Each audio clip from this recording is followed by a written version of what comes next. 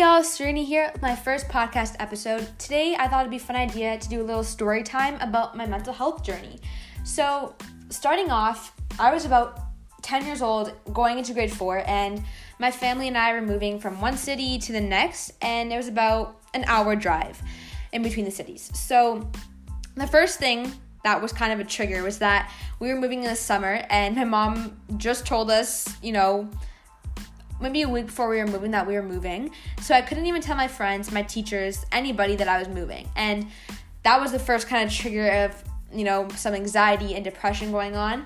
And then we ended up moving because my mom wanted us to have better school, better life, which was amazing of her. Best decision ever now that I look back at it. But during the time, I felt very depressed because I no longer had my best friends around me.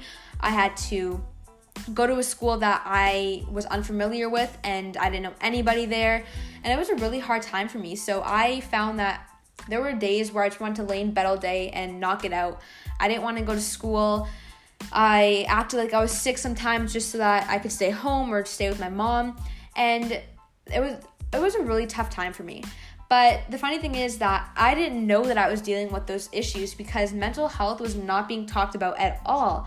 And my mom came home one day from work, and she knew what was going on. She knew I was suffering and I was having a hard time. She came home from work and she brought me these brochures talking about mental health and depression. And I looked at it and I was so confused. I was like, why did you give me this? I don't understand. And she just told me to read it and whatever. But it was funny because I had no clue what was going on with myself, and my mom did, as moms usually do. They're smarter than everybody else. But back then I had no idea of mental health and that it was an issue. And fast forwarding to now, 2020, mental health is a huge problem, and so many people are suffering from losing their jobs or not getting time spent with their families, or just with COVID in general. We are struggling with the lack of, the social aspect. People are falling sick, and it's really a hard time. And I myself have found that there have been days where I feel super sad that I can't hang out with my friends and I haven't seen them in months, and I feel very anxious about online school. So I want to talk to you guys about ways to cope with it, because I've been dealing with mental health from a very young age, and there are so many people in the world who have come out with their stories. For example, I actually just looked at an old interview of Kendall Jenner on ET Entertainment Tonight, and she talks about her anxiety and her experience with it, and how she experienced anxiety from a very young age because of the fact that her family was in the public eye, which is something that is so crazy to me because I couldn't even imagine how, that experience was. But it's amazing to see how these celebrities and all these influential people are coming out with their stories and normalizing mental health. Because back then I thought that I was just, I was weird for feeling sad and for feeling down all the time. But now I realize that it's normal to feel those things, but the important thing is to find ways to cope with it, because if not, then things will just get worse.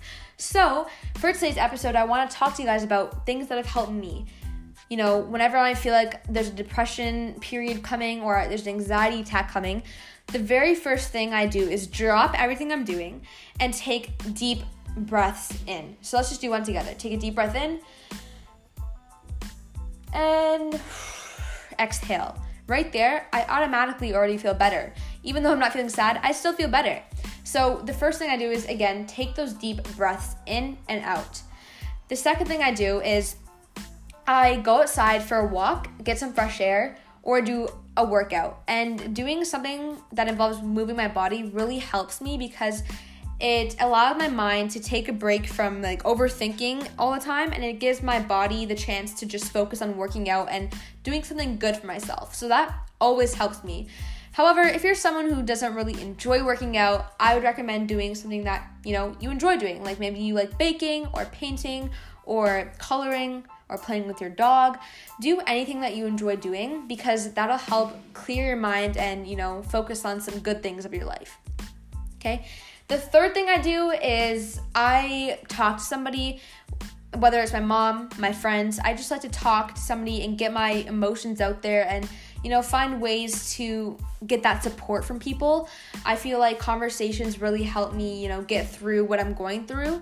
But if you're somebody who doesn't like talking, maybe you like writing and you want to, jot down some ideas in your journal about your feelings and how to cope with it. Or another thing that I sometimes do is when no one's home, I usually just find a corner in my house and I scream at the top of my lungs. And I'm sure my neighbors don't appreciate it, but you know what? If it makes you feel better, just take that time and just scream. Let out all of your, negative energy and vibes and just scream. And that definitely is something that has helped me out. And not only do these tips help, but something else that is super important to remember is that your mental health is related to the way you treat yourself. And, self-care and mental health are extremely correlated, because if you're taking care of your body and your mind and your space, then your mental health will automatically be better. But if you're not taking care of your body, or if you're not really taking care of yourself and you're focusing too much on others, then you're not going to be able to create that, positive and welcoming mind space. So it's super important to remember that you are the main character of your life, okay? And yes, it's important to put others before you, but sometimes you have to remember that you're living your life and you want to make it as best as it can be.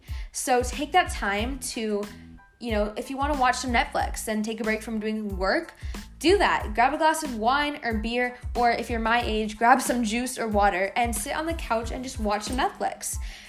Because it's super important to take that time and to take, time away from schoolwork and just work in general. Okay, guys? So those are my big tips. Just remember that you are loved. You will get through anything you're going through right now. I know that COVID 2020, this whole year has just been so confusing and hard for a lot of us. But just know that we're going to get through this together as one strong group. And if you ever need somebody to talk to, be sure to check out my Instagram page. It's sincerely_Serena with 2 A's at the end. Check that out, and I will definitely be there to help you out. Thank you so much for tuning in today. I hope you guys are all doing great, and see you next time.